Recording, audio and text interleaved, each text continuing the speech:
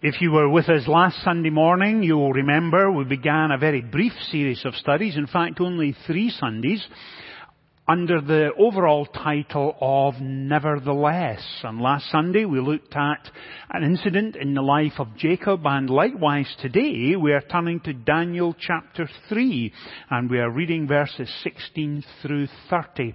As we look, surprisingly, not so much at Daniel, but 3 of his closest friends. And so we look at Shadrach, Meshach, and Abednego.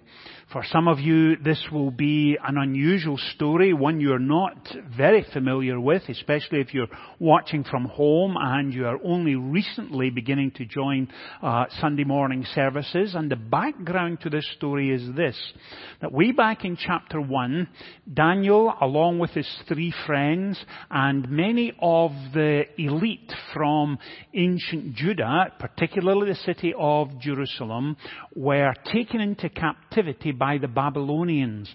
And a significant number of years has passed since then, and Shadrach, Meshach, and Abednego are now 3 provincial leaders within the Babylonian Empire. And the king, Nebuchadnezzar, creates a golden statue and asks them to bow down and worship the golden statue. And of course, many in the population do, but Shadrach, Meshach, and Abednego refuse to do that. The king hears of this.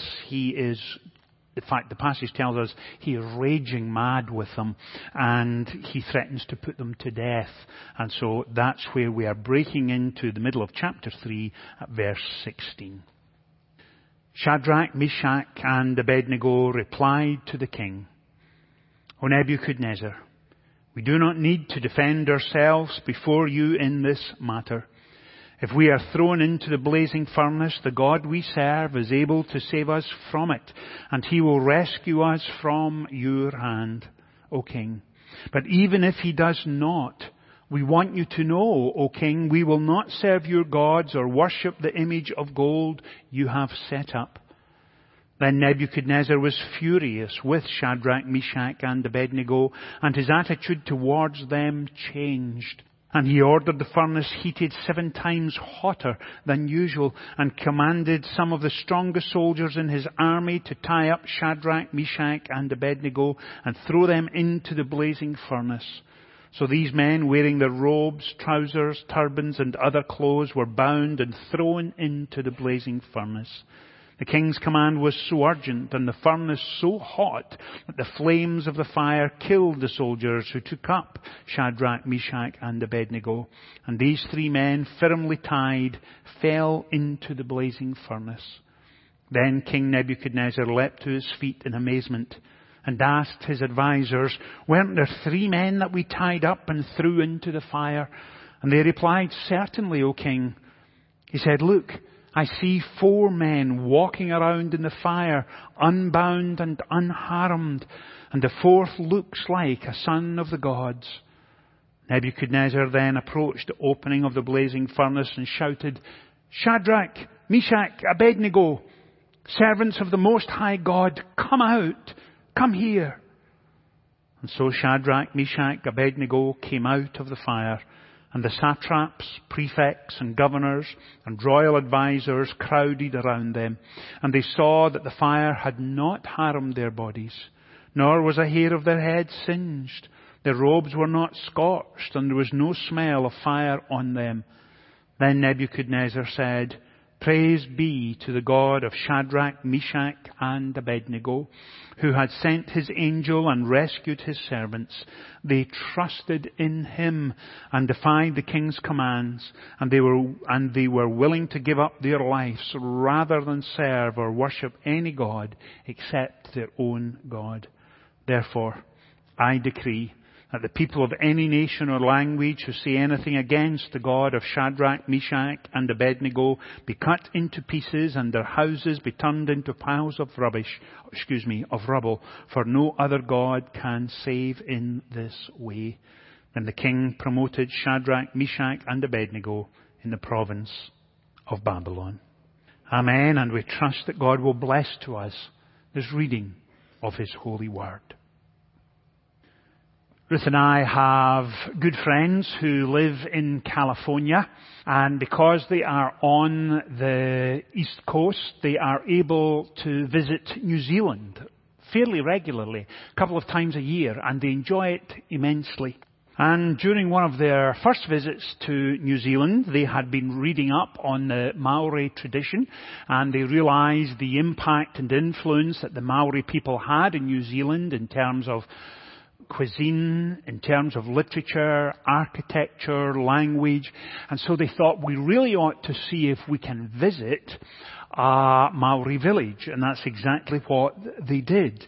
And of course, the Maori people love having tourists to come and visit, and they put on a special show for them and welcome them. And in those early minutes of arriving in the village, and the villagers are lined up greeting them and welcoming them, Linda thought to herself, well, I suppose I should try and engage with Maori people as they would engage with me. And so when she was introduced to 3 or 4 of the village elders, she stopped, held them by the shoulders, leant in, rubbed their noses and said, "Hi, I'm Linda, I'm from California." Then she went to the second one and did the same, and the third and the fourth. And when she got to the fourth, it dawned on her that perhaps she was mixing up Maori culture and Eskimo culture.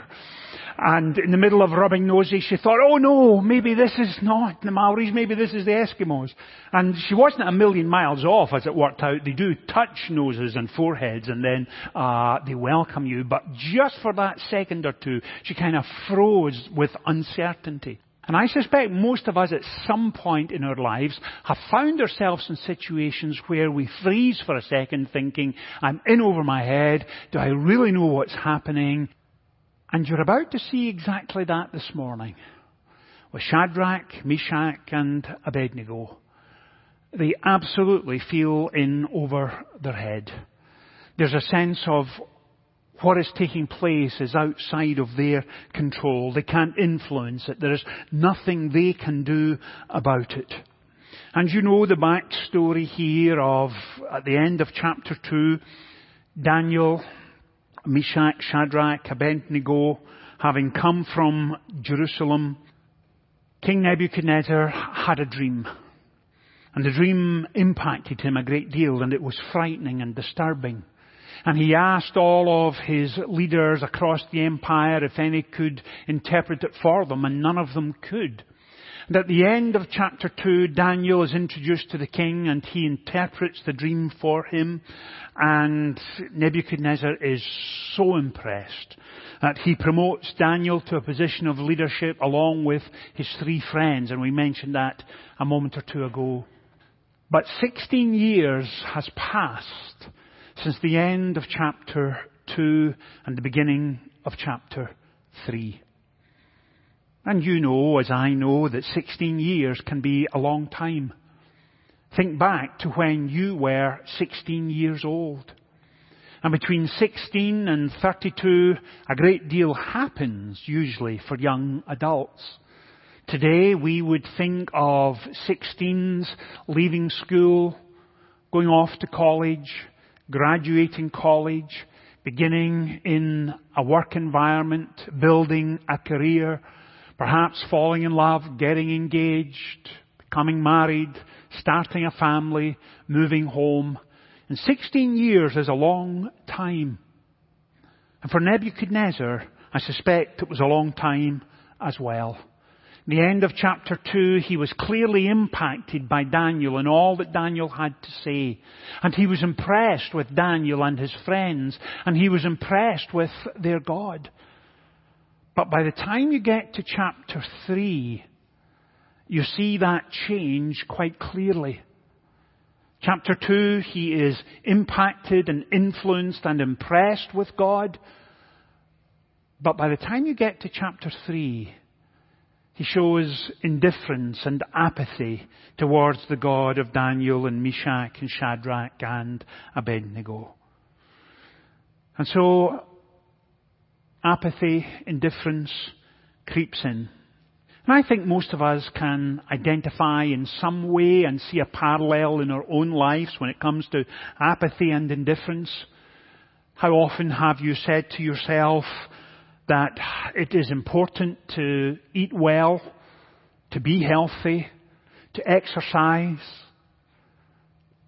Started off back in January saying, that's it, in this new year I'm going to lose those 10 pounds I've never been able to lose. I'm going to enroll in a gym. And so you start off with great enthusiasm, recognizing that it's time to eat healthily, exercise, be careful. And then by the time you get towards the end of January and into February and towards the end of February, a little bit of apathy and indifference creeps in because you forget some exercise for a couple of weeks and you think, oh, I really need to get back to it. And then you think, well, actually, I'm feeling okay. I lead a kind of healthy life. I watch what I eat most of the time. And, every now and again, it's not a bad thing. And by the time you get home at night to gear up and go back out to a gym, you think, oh, I can't be bothered. And we know how that goes, do we not? What about spiritual health? This has been a tough year for many of us spiritually.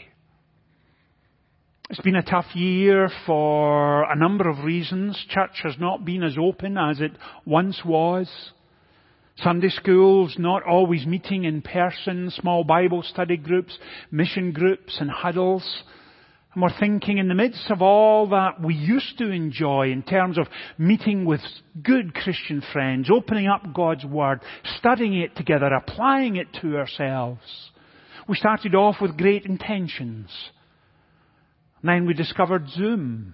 And that first Sunday morning, there we were, bright and shiny like a new pin, dressed, hair, makeup in place, thinking this is great. Although we can't meet, we can at least Zoom. And then as the weeks go by, now we're turning up and watching Zoom in our pajamas for some of you, and it's got a little apathetic and indifferent, and we know how that goes. Is that the case for Nebuchadnezzar? Once impacted and influenced. But we know there's a world of a difference between impacted and influenced and a transformed heart and mind and soul. World of a difference. And all of that, we imagine, has taken place over these last 16 years. And here is Nebuchadnezzar modeling for us. If absolute power corrupts, it corrupts absolutely. And he makes a golden idol, and the early part of the chapter goes to great lengths to describe it for you and tell you all about it. And he is so pleased with himself, he calls national and regional leaders together. And so you have a list of who's who in the power structure of ancient Babylon. And then Nebuchadnezzar hears that Shadrach, Meshach, and Abednego will not join others in bowing down and worshipping this golden statue. And the culture is telling them they must participate.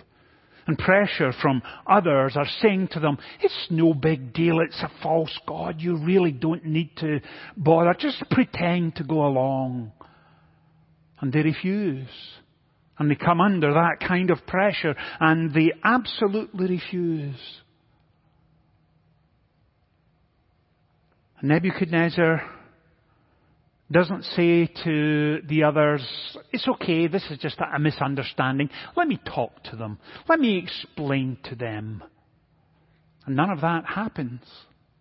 And he doesn't approach them and say, tell me, what is the difficulty here? Can we not work our way around this? Is there middle ground somewhere?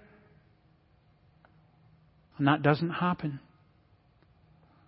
And it feels, as you're reading this chapter, that Nebuchadnezzar has a very short memory of Daniel and Meshach and Shadrach and Abednego. No one says to him, now, Nebuchadnezzar, these are good individuals. These hold regional leadership positions. Those regions that they supervise are going well. These are good folk. What are you doing? None of that happens. Because here is a dictator whose will is worked out regardless of the consequences. And for Meshach, Shadrach, and Abednego, this is not simply a misunderstanding. Because who they worship is part of their identity. They have known that all during their life, that God has held them in the palm of His hand, and He has sovereignly been leading and guiding and directing them. They know He's answered their prayer. They know that He walks with them day after day. They know that His hand of blessing is upon them. And to deny that and worship something or someone else would take away from who they are. And they refuse. And so eventually, we see verse 13 earlier in the chapter, furious with rage, Nebuchadnezzar summoned them. And he asked them, is it true that you don't bow down? And they immediately say, we don't. And for the three friends, you have here the secret of spiritual maturity. And let me say that again. In these three men, you see the secret of spiritual maturity. And what is it? It is this. That they have already decided that regardless of what comes their way, regardless the difficult circumstance, regardless a situation when they feel in over their head and everything else is out of control, regardless of the temptation that comes their way, they absolutely will not surrender to it. But they will stand firm for the things of God. And that's exactly what's going on here. And they decided that long before the challenge ever came their way. And for you and I, likewise, when sin is enticing and appealing, when we begin to find ourselves being enslaved by it and addicted by it, please remember the decision has been made long ago that you will not give in to it. We don't rationalize with it. We don't discuss with sin. We don't get into any kind of compromise with it. We simply say we will not go there. We absolutely will not go there. That's the point of spiritual maturity. You don't negotiate. You don't give in. You don't begin discussing the issues involved with it. And what do we read at this turning point of chapter 3? That Shadrach, Meshach, and Abednego replied to the king, O Nebuchadnezzar, we do not need to defend ourselves before you in this matter. If we are thrown into the blazing furnace, the God we serve is able to save us from it, and He will rescue us from your hand, O King. But even if He does not, we want you to know, O King, that we will not serve your gods or worship the image of gold you have set up.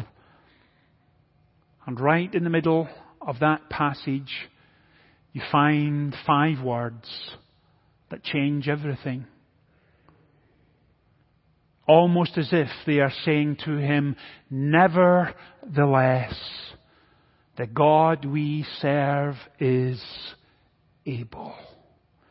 Nevertheless, despite all of the threats, despite being in over our heads, despite the pressure from regional and national leaders, we will not worship a golden idol.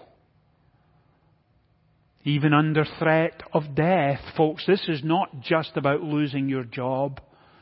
This is not just about others speaking out against you. This is about being threatened with your very life.